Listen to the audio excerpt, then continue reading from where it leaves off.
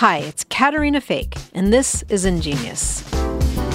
And today, I'm driving through the English countryside, a few hours outside of London, with lovely old stone cottages and more sheep than you could possibly count. We're approaching Soho Farmhouse, which is where the conference will be held. I'm not sure how many people are here. I think it's probably 200 or 300 people. I'm here for an annual event for European entrepreneurs called Founders Forum. And I've invited Andrey Liscovich, head of the Ukraine Defense Fund, to join me. I think it's a group of people that get things done. Andrey's the perfect guest for Ingenious, which is about hope, vision, bravery, and how it can be used to fight some of the worst things confronting us, like climate change or war. The event we're attending, Founders Forum, has been around for about 15 years, bringing together founders with politicians, big shots, VIPs, and investors. And it has created a lot of, auxiliary businesses, events, organizations. Andrey and I are scheduled to have an onstage conversation in front of a live audience. Mostly, I'm hoping he'll find support for his efforts. You remember seeing all the Ukrainian volunteers at the beginning of the war? Young men in Adidas going to their nearest conscription office, grandmothers making Molotov cocktails. The rest of the world was so impressed at how courageous the Ukrainian people were. The Ukraine Defense Fund exists for them. It helps source and distribute supplies to the front lines for the army of civilian volunteers. Everything from body armor to thermal underwear to energy bars, generators, batteries, and vehicles. It's an invaluable service helping Ukrainians defend themselves since March of last year. In the very beginning of the war, you had incredible sympathy. How is it now, and has that changed? People cannot stay focused on something like this indefinitely, and so some people have just moved on to other issues, understandably. Before we took this drive to the posh gathering of founders and investors, Andrey and I talked about his work back at our not-so-posh hotel, the Holiday Inn Express in Bicester, England. His work is a masterclass in leadership and perseverance. What you're about to hear, just for the podcast, is my one-on-one conversation with Andrey Liscovich. A world away from the war in Ukraine, but understandably, never far from his thoughts. I just wanted to thank you for coming. And I know when we called you, we weren't sure you would be able to leave. Because I know that there's a prohibition against men between the ages of 18 and 60 leaving. Mm-hmm. Can you tell a little bit about what that is and how it works, and how it was that you were able to come? Yes. Since, I believe, day 3 of the war, they imposed a universal draft, and they restricted, understandably, travel for men 18 to 60. It became very clear that there are certain circumstances where it's very important to get people out, in particular people who drive humanitarian aid. So the rules right now are that you can apply for an exit permit for a particular purpose, which is what I do every time I leave Ukraine. Mm-hmm. I've already been out maybe 5 times or so. So every time I go, I get this permit, and then they grant it to you for a limited period of time, and then you have to come back within 30 days. So that's how I'm here. And when you've taken 5 trips so far, what are you usually doing when you go on these trips? We have 2 big objectives. One is fundraising. It's important to meet donors face-to-face. They want to ask a lot of questions, and they want to do it in person. So it's important to go see them. The second thing that we do is we try to facilitate specific aid transactions, meaning negotiating contracts with vendors of equipment and with potential funders, which are in many cases governments. It's important to note, Andrey's a low-key guy who doesn't seek the spotlight and gets the job done without drama or fanfare. One reason why his story is so interesting is he comes from Silicon Valley. He'd been the CEO of UberWorks and had worked on multiple startups. Andrey says running the Ukraine Defense Fund is often like running a startup. He'd studied in Moscow, got his PhD at Harvard, but he hadn't lived in Ukraine for more than 20 years. Andrey's now based in Zaporizhzhia, where he was born and raised. It's home to Europe's largest nuclear power plant, which has been occupied by Russians since the first few months of the war. When the invasion happened last year, Andrey's first move was to make certain his parents got out. And then, without telling them, his second move was to get on a plane out of San Francisco and head for the conscription office. So when you made this decision that you were going to go, what was happening and what made you decide to go? Oh, that's actually interesting because almost the entire month of February I was in Moscow and other parts of Russia because I thought that the war might start. And because I went to college in Moscow, I wanted to see my friends. And I knew that if the war were to start, I would not be able to come back. So I wanted to go visit them and also understand what the vibe was like there. Did they believe that the war would start? And I also wanted to visit the Caucasus, all these republics that had a history of conflict with Russia and within Russia. And this was before anything had happened? Yes. That you're doing all of this reconnaissance, basically? Yes. If you remember, Biden was fairly certain, at least he made a very high certainty statement, that the war would start on the 16th of February. And on the 16th, I booked a hotel room on Smolenskaya Square across the street from the Ministry of Foreign Affairs in Russia. So I would see if they prepare something at night, because you would imagine the war would start at dawn or earlier, and so they would be staying overnight. Yeah, and there was nothing unusual. And then the following day, I went to the tallest building in Moscow, the Federation Tower, and got a place at the 90th floor, from where you could see the Kremlin, the General Staff, the Ministry of Foreign Affairs, all of that. Couldn't see anything unusual. And so I stayed there for 2 days, nothing was happening. I thought, okay, it's time to leave. And I tried to leave by train, but I was taken off the train by the FSB. They told me only Russian and Belarusian citizens were allowed. And so that was already an alarming thing. And then I took the plane out on the 20th. And so I left Russia on the 20th of February and came back to San Francisco. And so I was in San Francisco when the war actually started. So I was glued to the news. I was, constantly refreshing the Telegram channels where they were posting all the updates on what was happening in the north and the south. And then I saw this Instagram post by Zelensky where he showed that he and the key people in the government have stayed. And that was probably the moment when I decided, okay, if they're staying, then there might be still something that could be done. And maybe it's not too late. So, and on the 26th, I flew out and crossed the border on the 27th. Can you tell me a little bit more about your journey from Silicon Valley to Ukraine? You said it was 3 days of flights, hitchhiking. That was a gnarly trip. I departed from San Francisco, had a layover in Chicago, and when I was going through TSA and people were checking my passport, they saw my Ukrainian passport. I was just feeling the sympathy. I mean, they were all saying things to me, and they looked at where I was going. I was going to Poland, and so they would ask, are you going back? And I said yes. And so they pat me on the back, etc. There was a lot of sympathy, very visible. In Warsaw, I got on another flight to Rzeszów, which is the closest city to the border. There was an incredibly ominous sunset, super dark at the top, and it looked like the darkness was consuming that light. It really looked super ominous.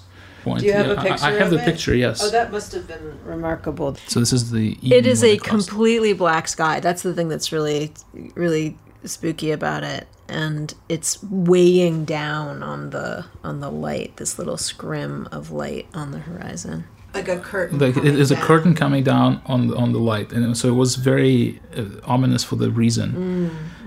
I had heard that you wrote your last will and testament on the plane. Yes, because How old are you? I'm 38. If there was a time, that might have been the time. So one of the first things you did when you arrived in Zaporizhia was you went by your childhood home. Would you talk a little bit about what it was like to go back? Because you tell me how long it had been since you had been away and why you wanted to go visit these places. I visited my parents for the New Year's. So I was there, and I actually talked with them about the possibility that the war might start, and they thought I was insane. So I was just doing contingency planning. I didn't expect it to start, but I was there for the holidays, for the New Year's. Then I left, and when I returned, I didn't tell my parents that I would be coming back. So they left with the keys. I couldn't get in. So they didn't know I was in Ukraine, and if they knew, they would not have left. So it was very important to keep them unaware.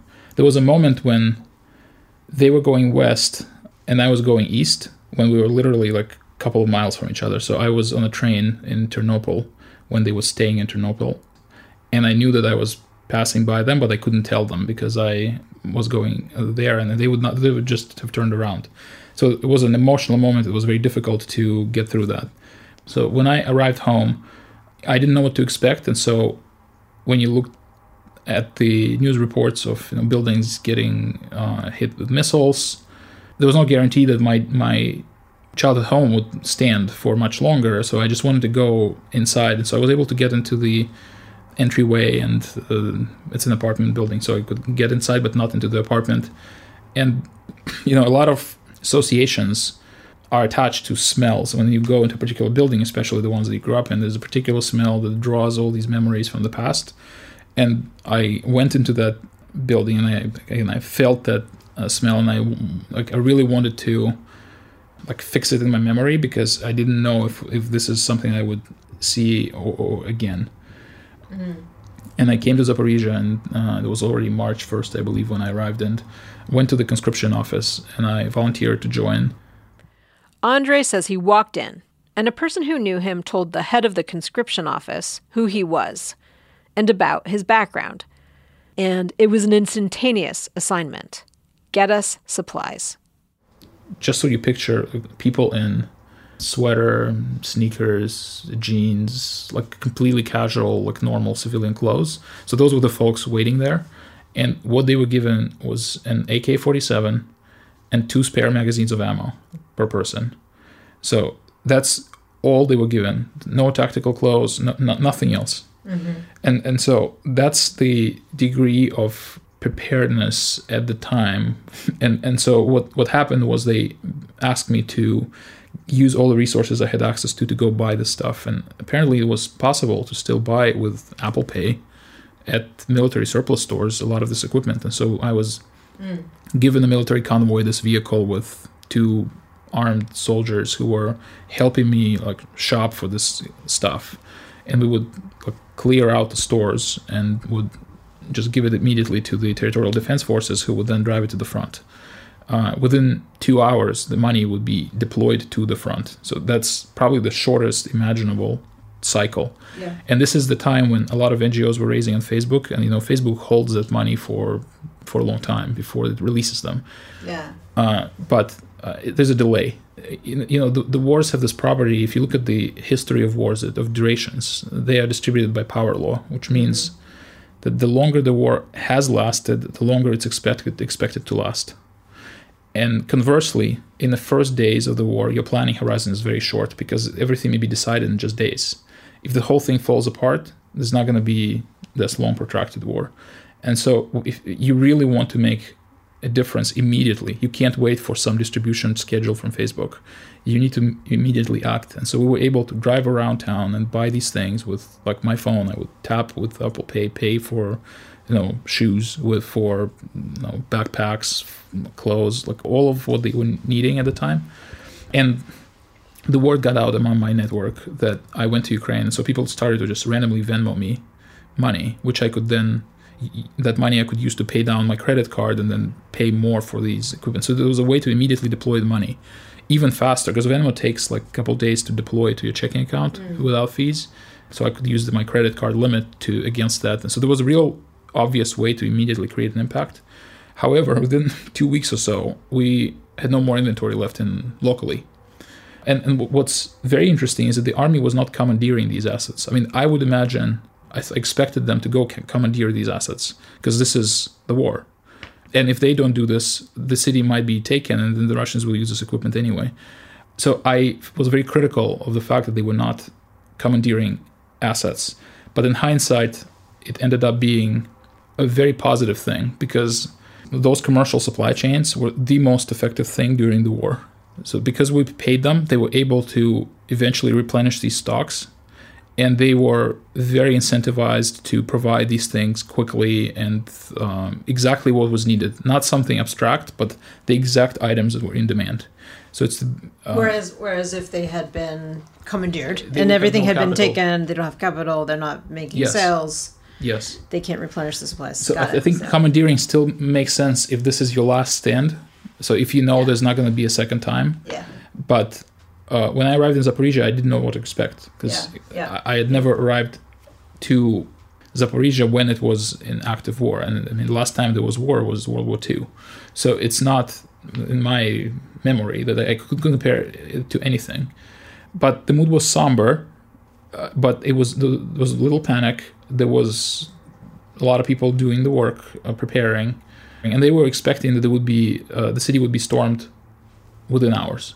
But because we were able to buy this equipment with money, they didn't shut down. They continued to procure, and there was a gap. There was a period when we could not buy anything locally, but they used that money to reestablish supply chains with new vendors and start some manufacturing in Ukraine and buy some of the stuff from the West.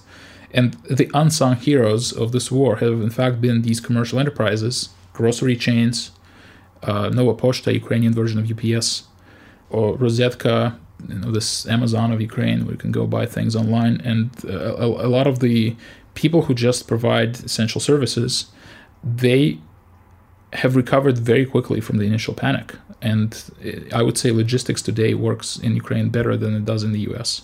Like you can get anything from the Polish border to the front within 2 days, very cheaply and quite reliably. There was chaos in the early days, but they resolved this. And so what we were trying to do was to, once the supplies ran out, was to raise money in the West more formally and buy things in the West. So bring incremental supply to the country rather than redistribute within the country.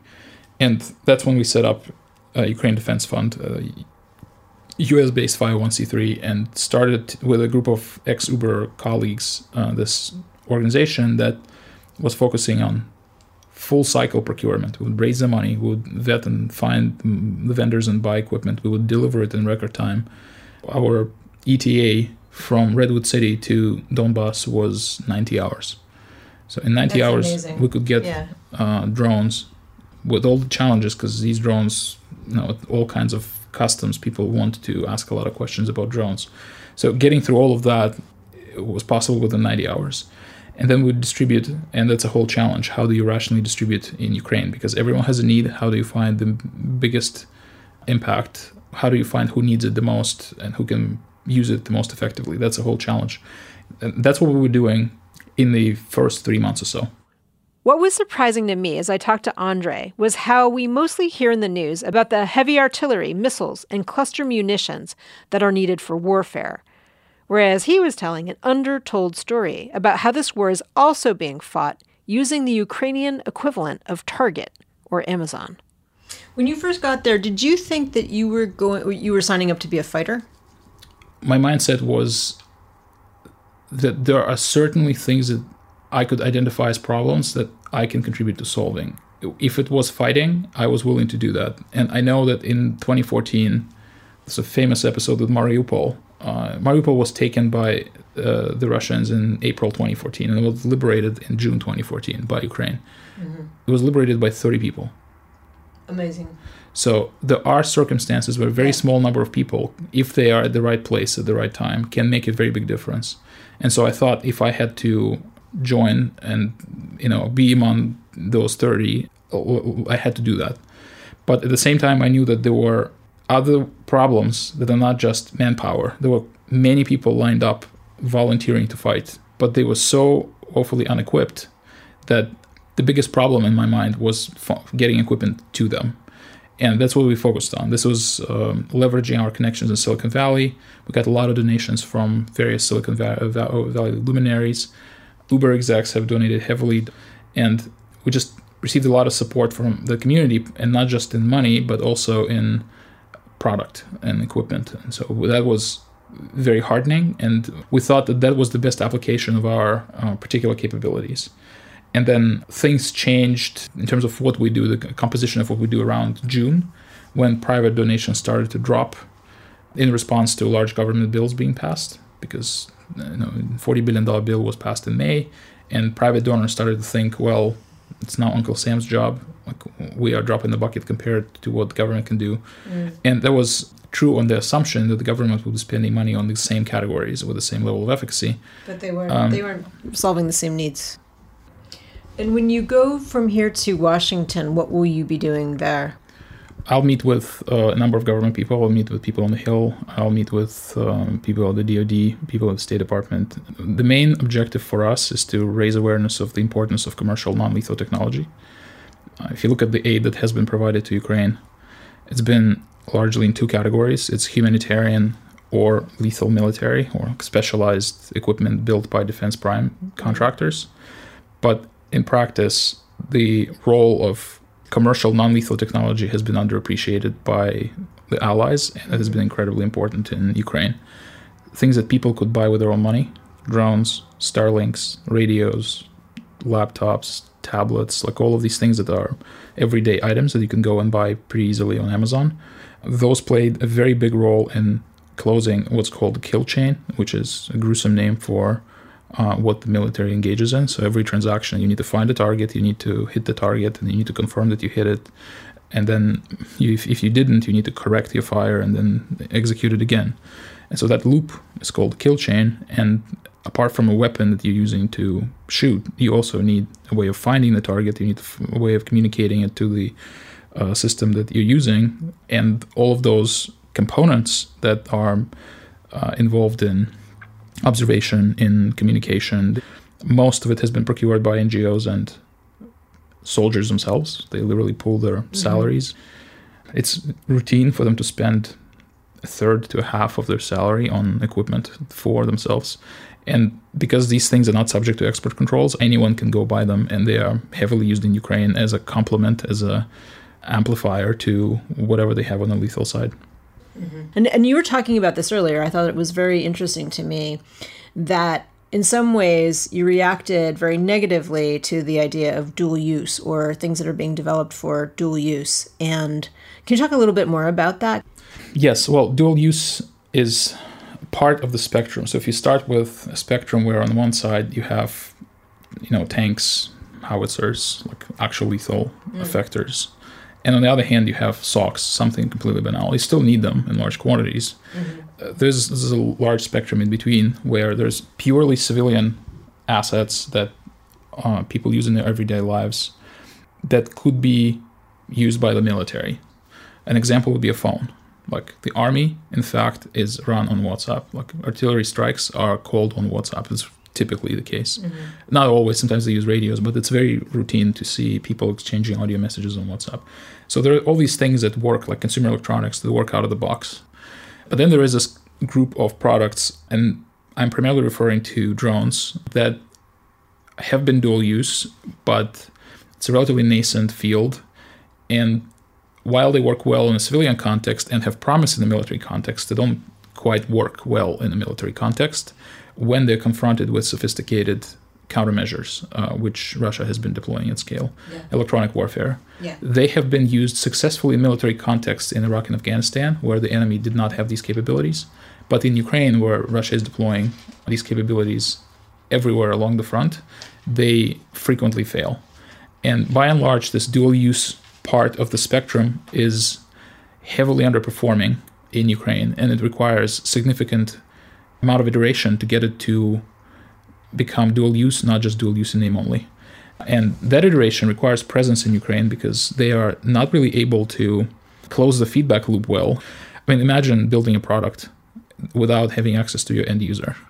Like if you have no way of replicating the conditions at home. Many of these companies don't even have licenses to operate jammers in their home countries. So they can't even test their product against something that jams GPS.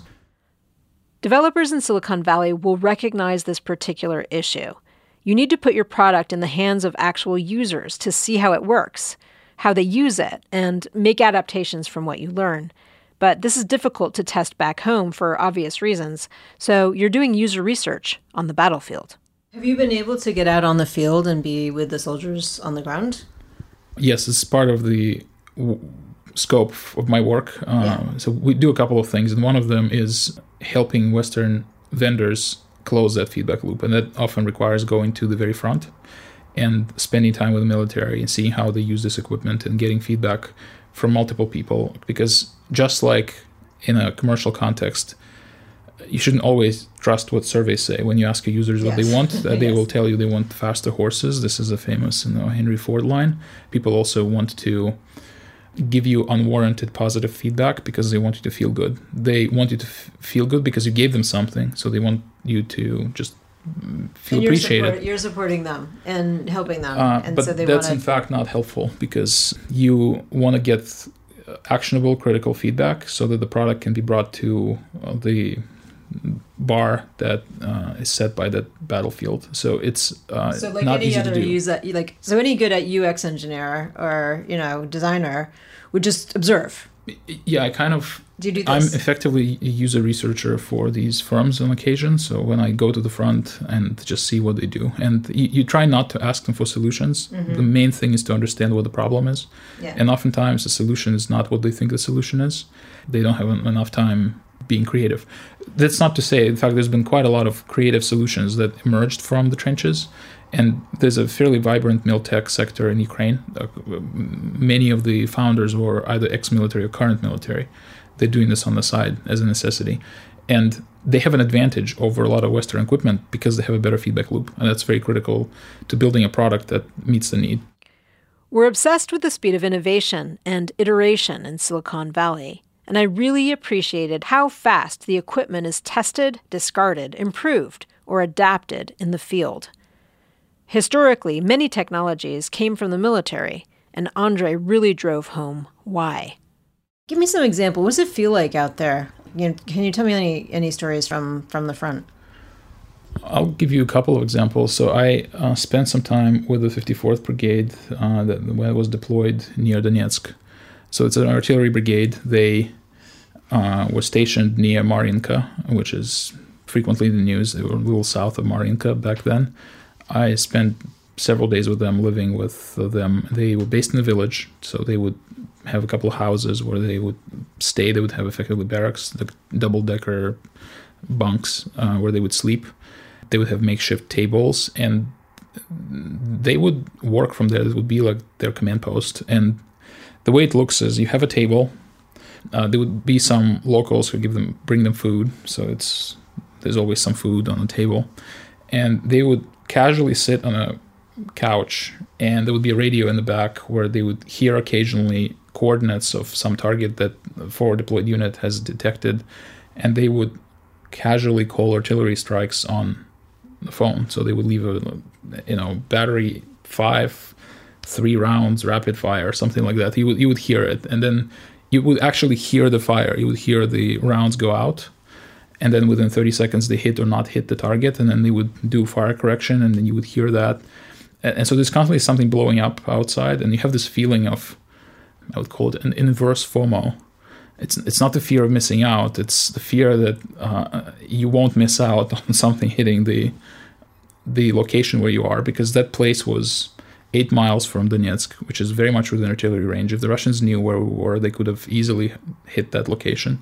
So you constantly have this fear, that this constant background risk, and that wears out your nerves. It's not easy to be in that condition. Many of them have become fatalistic. They ignore this risk, and they basically are willing to die. And as a result, they have a very short planning horizon. And you would frequently see them have the latest iPhones, because again, they just would blow their salary on something that they can use today, and they want the best phone. And it's very common to see these folks deal with the stress by ignoring the risk, kind of deciding that, okay, I've just accepted it, I'm willing to die, and then they operate from that base point. Andrey also mentioned that it's common to see the soldiers playing video games, and not Tetris or Candy Crush, first-person shooters. To me, playing first-person shooters during their downtime doesn't seem like much of an escape from real life, but most of them say the games aren't even close to the real-life experiences.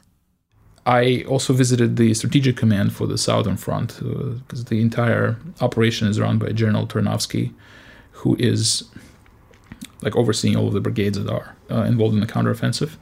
And similarly, it's calm, working atmosphere. The facility looks like NASA Mission Control Center with the screens and streams from different drones and all kinds of information about the state of the front.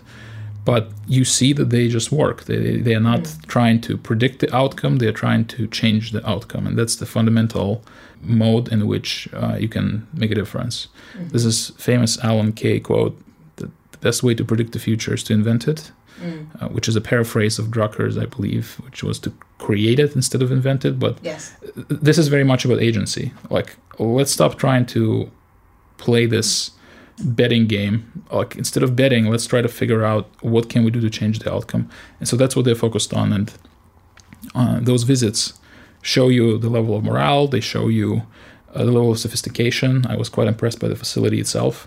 By the way, that facility is communications equipment. It's all civilian stuff. And in order to create a NASA-style conference room, a big facility, that you just don't need a lot of things made by the military-industrial complex. It's all civilian.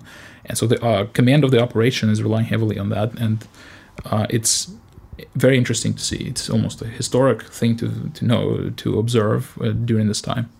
So every time I go to the front, I find it incredibly valuable. All these intangible things that are hard to describe in words. So here we are, 16 months since this all began. What do you think is next? Everyone is watching the counteroffensive. Everyone wants to see what happens. One should learn from history that the longer the war has lasted, the longer it's expected to last. So we shouldn't be counting on it being over soon. We should be doing everything possible to end it quickly, and that requires concentrated force. And Ukraine today is using, by various public accounts, in the order of 12 brigades. That's something like 60,000 people. It could have been using a lot more because it has conscripted 1 million, but there's not enough equipment for them. And outfitting those other brigades and creating a larger concentration of effort is a recipe to ending this war with Ukrainian victory.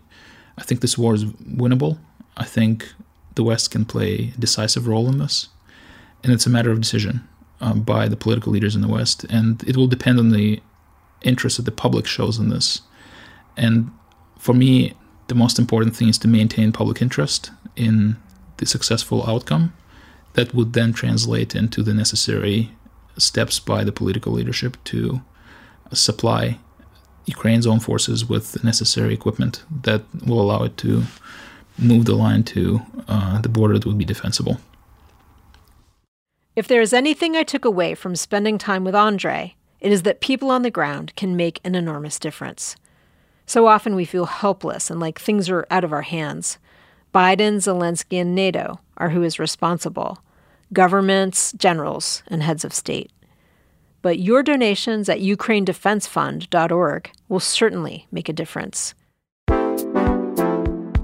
Thank you for listening, and thanks to Andrey Liscovich, with our admiration and wishes for your safety. I'm Caterina Fake of Yes VC, and this is Ingenious. You can also find me on LinkedIn. We've created an Ingenious newsletter on Substack with bonus content and reading around each episode. Both links are in our show bio and description of this episode. See you next time.